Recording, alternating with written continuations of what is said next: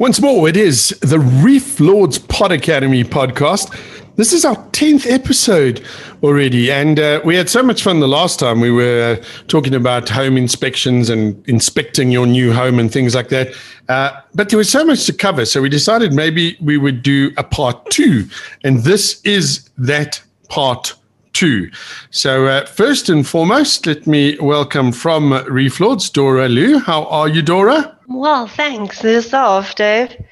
I am exceptionally well, thank you. And once more, it is our pleasure to be joined by Mr. Jaco van Rooyen.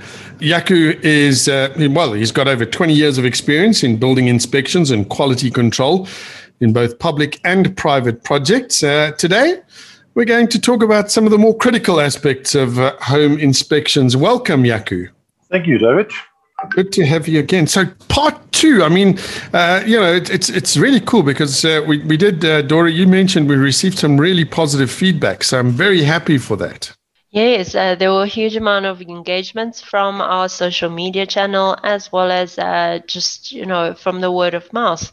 So it has been great. And then we decided to do part two of it and hopefully will help our customers further. Fantastic. Well, then, we're going to jump straight into this because, one of the things, and I know we touched on this the last time, Jaco, is we talked about mold and damp and pest infestation, drainage, all sorts of things like that. I mean, what else is there to inspect? Do you have more for me? Yes, David. Yeah, there are a number of additional things to inspect, but our important ones that we would like to look at obviously are leaks. As we know, anything can happen underground or in your roof with regards to your water pipes, your sewer pipes, and if you don't know what to look at, and you just carry on and think that if you see a damp patch somewhere, it might go away on its own, you might be letting yourself in for a costly repair session. And in some instances on very old buildings, a possible rebuild of a wall or something where it is deteriorated to such an extent that it cannot be saved in the current condition. So what we need to look at around the outside of your building, if you notice constant damp patches in your soil, and even in some cases you'll find the grass seems to present with a dark green patch, out of color with the rest of your lawn, you might be looking at a leaking water pipe. Normally that would be your main water feed coming in from the municipal side. Then you need to investigate, because a damp patch or a wet patch should disappear after a day or two of good sunshine. You need to look at your walls constantly, especially on your outside, damp patches manifesting in your walls. On the inside of your property, you need to look inside your cupboards, especially underneath your sink, in your bathrooms, in the basin cabinets, and even just check your tiles. If you've got a tiled area around your bath, if you tap on them and they sound a little bit hollow or sound like they're starting to debond, you might be looking at something like damp, because it will have an effect on your tiles. It will have an effect on your paint. Your paint's going to bubble. It's going to present with a wet patch. You might see the white marks of the residual salts after it's dried out. So have a look at that. Okay, because you know what, you actually just answered that question before I even got to it, because I was going to say to you, how do we identify the damp patches if we're looking? Mold, I believe, is also a giveaway, is it not? Correct, yes. And it is correct in saying that mold and damp can coexist, because mold obviously needs wetness and damp musty areas. So looking at that, you'll find these more in your bathrooms where you've got constant steam. Your mold will develop faster, but you can have a look at both these areas or both occurrences, and they can occur at the same time. Yes, and of course, you can't miss the smell if the sewer is leaking, I suppose. Definitely, yes. Also, especially with a sewer leak, it's also a health issue, for anybody, not just animals, small children, adults. It's a major health risk. Now, sometimes as well, though, there's a chance that, okay, you might think that your grass is looking really pretty in your yard because it's got that, as you mentioned, that deep green color. But, you know, some people go, oh, well, it's a cereal leak. It's not really my problem. Up until that thing starts pumping out thousands of liters of water. Would you notice that, Jaco, on your sort of municipal water account, if you're used to paying X amount and suddenly they're charging you for thousands of liters more? Most definitely, yes. You'd notice it straight away. Like you say, if you're getting charged, for argument's sake, you're used to paying 300 Rand account and all of a sudden you've got 700, 800, 900 Rand with a water bill, you've got a problem somewhere. And if you don't know how to identify it yourself, there are many professionals out there that can come and have a look at your property and they'll be able to identify where it's originating from, what caused it, you know, and also assist you in getting it repaired. Okay, fair enough. Now, seeing as though we're talking about water and damp and things like that, what about your roof and roof leaks? Because I've had experience before when it has been absolutely, it's been a nightmare. You know, the property we were living in, we moved in winter and everything was hunky-dory. Whole place had been freshly painted. We were as happy as can be. And then summer came. Talk to me a bit about that. Yes, a roof leak can cause havoc in your home, you know, and it can happen.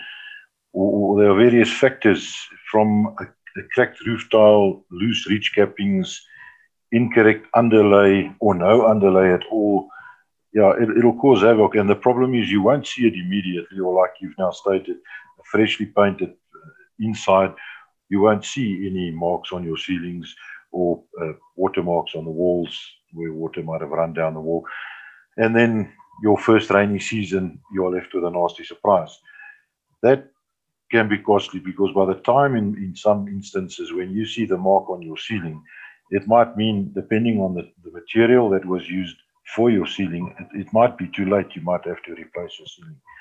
So that is where a decent inspection is definitely valuable, especially in your roof cavity, to identify these kind of things. Also, your geyser can play a part there as well. If it was installed incorrectly with no drip tray, you'll have a problem. I actually had that in a rental property. They didn't put a drip tray in there, and it started to leak. Let me tell you, I could not go into my bathroom for like 2 days while they had to sort all of that out and what had happened. And I only noticed that when everything just came crashing down. So that wasn't too much fun. Jaco, one of the things I wanted to move onto, and I've seen this before. There was a building that I used to work at, and they had this problem. So there was an outside sort of deck patio area which was built over, and there was a room below it. And we thought everything was okay until one day we noticed that the tiles under this concrete, or the concrete under the tiles, let's get that right, concrete under the tiles was literally crumbling away. And that ended up costing an absolute fortune. A lot of homes are like that today. So what do we need to be aware of there? Correct, yes. And what you've just explained often manifests in multi-story buildings because you have a very, very slight fall on the balcony or patio. So you need to look out for efflorescence all around, you know, on the inside, underneath, if you can see the underside of the actual balcony. Have a look if efflorescence is actually forming there. Your grout is also important. Grout forms not only as a filler, or not only acts as a filler, but also to an extent forms as a seal, or acts as a seal between your tile and the underlying substrate.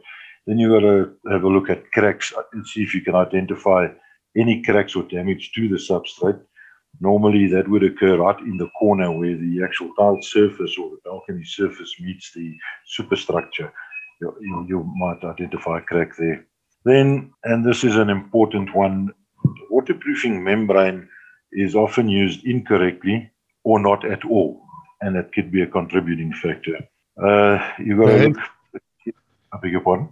Sorry, I said okay. I was just thinking about the fact of a waterproofing membrane and how some people can take a bit of a shortcut there. Jaco, just explain to me efflorescence.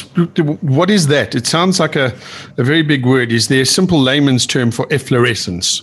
Yes, it's a crystallization of residual salts, also the same as in your walls, but on the external parts. You'll normally find it on bare brick surfaces and on non-painted surfaces. It'll be very clear. You might have seen face bricks present with a white powdery substance. That is efflorescence. Okay, cool. Now, so we got up to failed or missing waterproofing membrane, which is a problem. What else do we need to be aware of there? Because there's many things when it comes to these slabs that are laid and you've got like a balcony or something on top of them. What else do we need to worry about? On the inside of your structure, you need to look out for water leaks. You might see water seepage, especially in the room or in a room below the particular balcony. Have a look at that. Water stains, if it's manifesting either on the inside of the building, underside of the balcony, would be an indication of leaks. And then water pooling is a common one. You'll see if water is not draining away from your balcony quick enough, or normally towards your entrance door to your building, it'll pool. That'll bring about in the long run.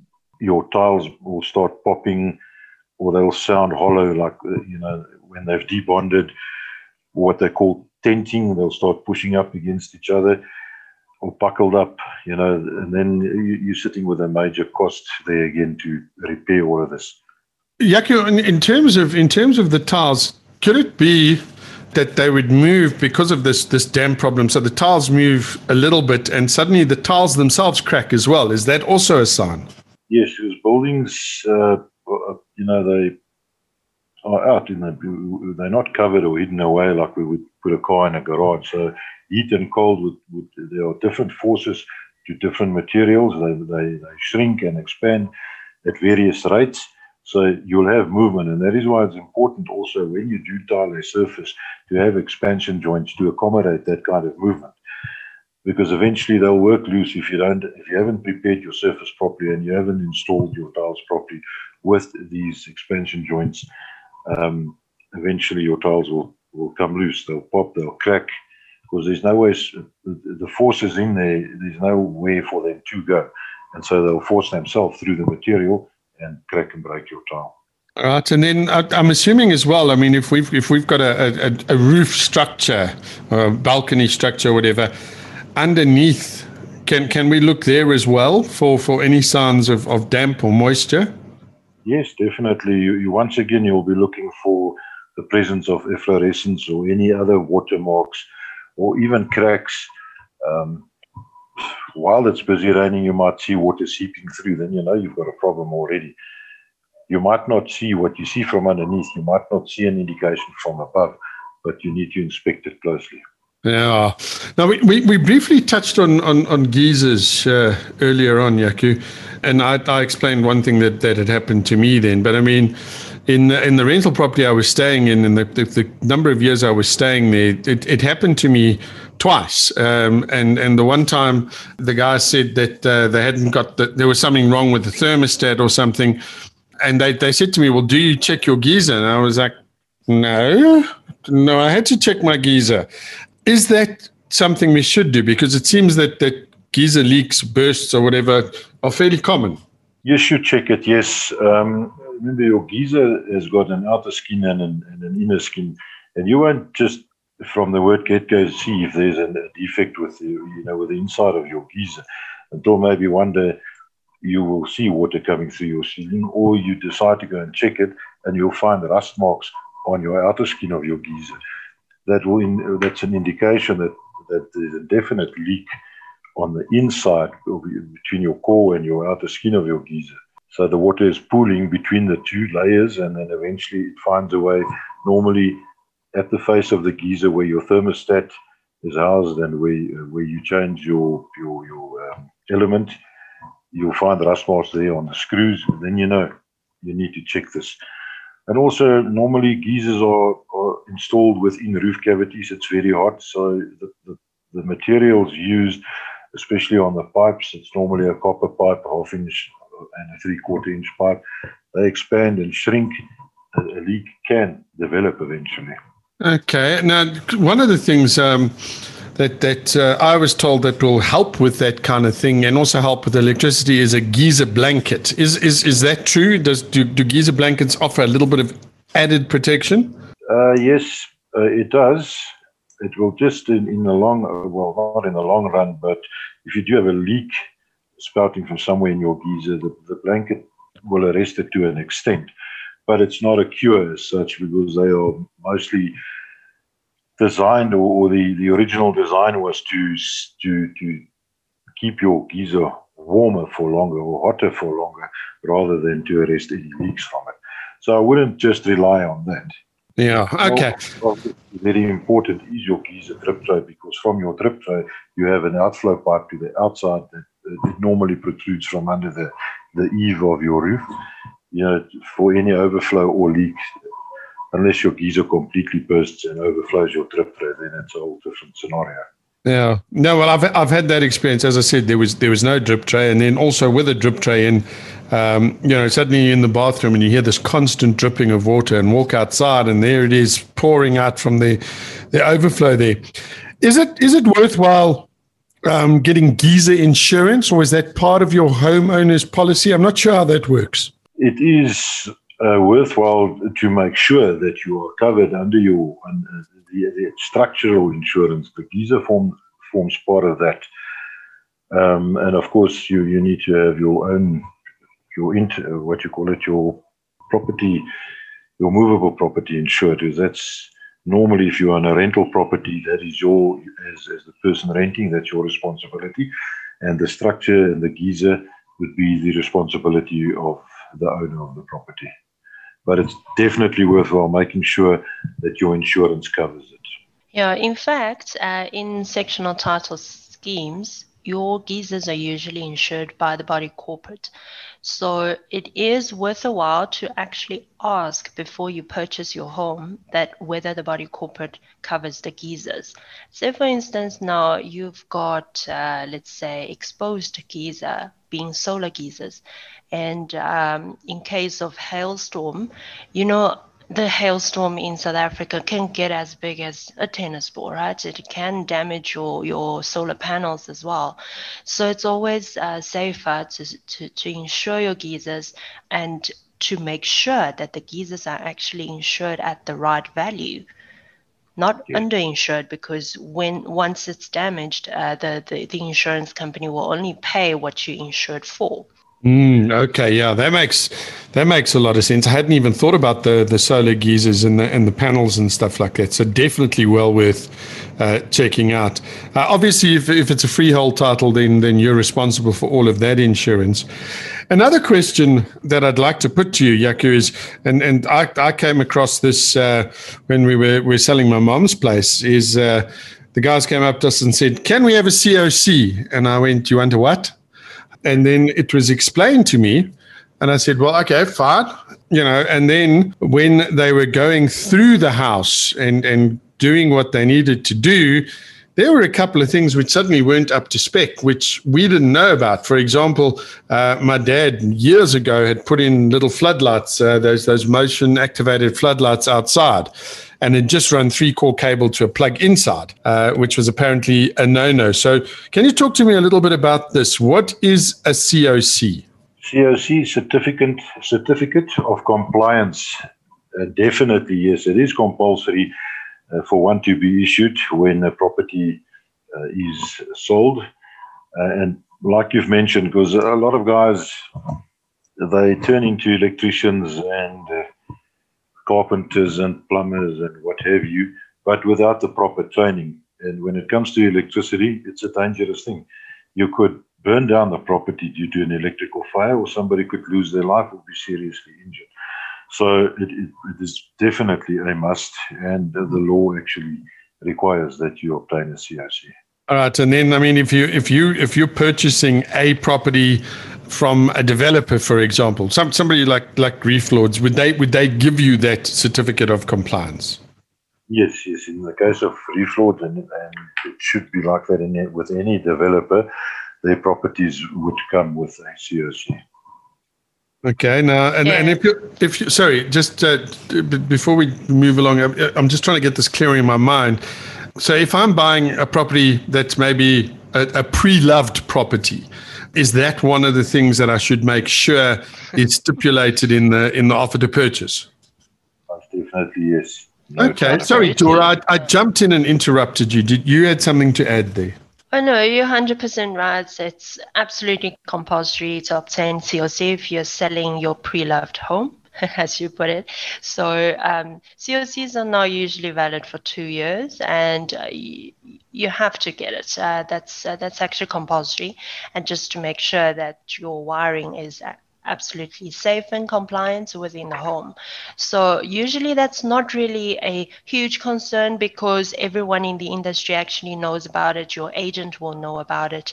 The developers actually provide that prior to transfer of the property. Well, look, it's almost time for us to wrap up here. It seems like buying a home these days, on the one hand, it's a good thing, I suppose, but it's a lot of work. Now, a lot of times, and I know I've been tempted to do this, you can ignore it, can't you, Dora? Well, I suppose you can ignore them, but they will bite you back, and then they will actually dent your pocket in the future, and then you don't want that, right? It's a lot of hassle to go through repair work while you're living in the property. So yeah, the suggestion is here for you to actually relook or re-inspect your home or before you purchase it. Okie dokie. So wrapping it up, Dora, if people want to catch up on part 1, what do they need to do? Yeah. See, we've got a lot of valuable insights in part 1 as well, just in case that you missed our 9th episode, which is on part 1 of how to inspect your new home. Please feel free to download the 9th episode from our website or from our social media. And if you've got any questions relating to inspection your new home, please feel free to drop us an email on Catherine@reeflords.co.za. It's spelled as CATHERINE@reeflords.co.za. Or simply just post on our Facebook page, Reef Lords Property Development. Wonderful stuff. And that wraps it up. So Dora, thank you for taking the time out and having a chat to us. Jaco, thank you so much. Your experience and your advice is invaluable. We really do appreciate it. Once again, that email address, if you've got any questions, anything you'd like us to cover as well, just drop an email to Catherine@reeflords.co.za. Think home. Think Reef Lords. It wraps it up. To each and every one of you, thank you for listening. Stay safe. Be well.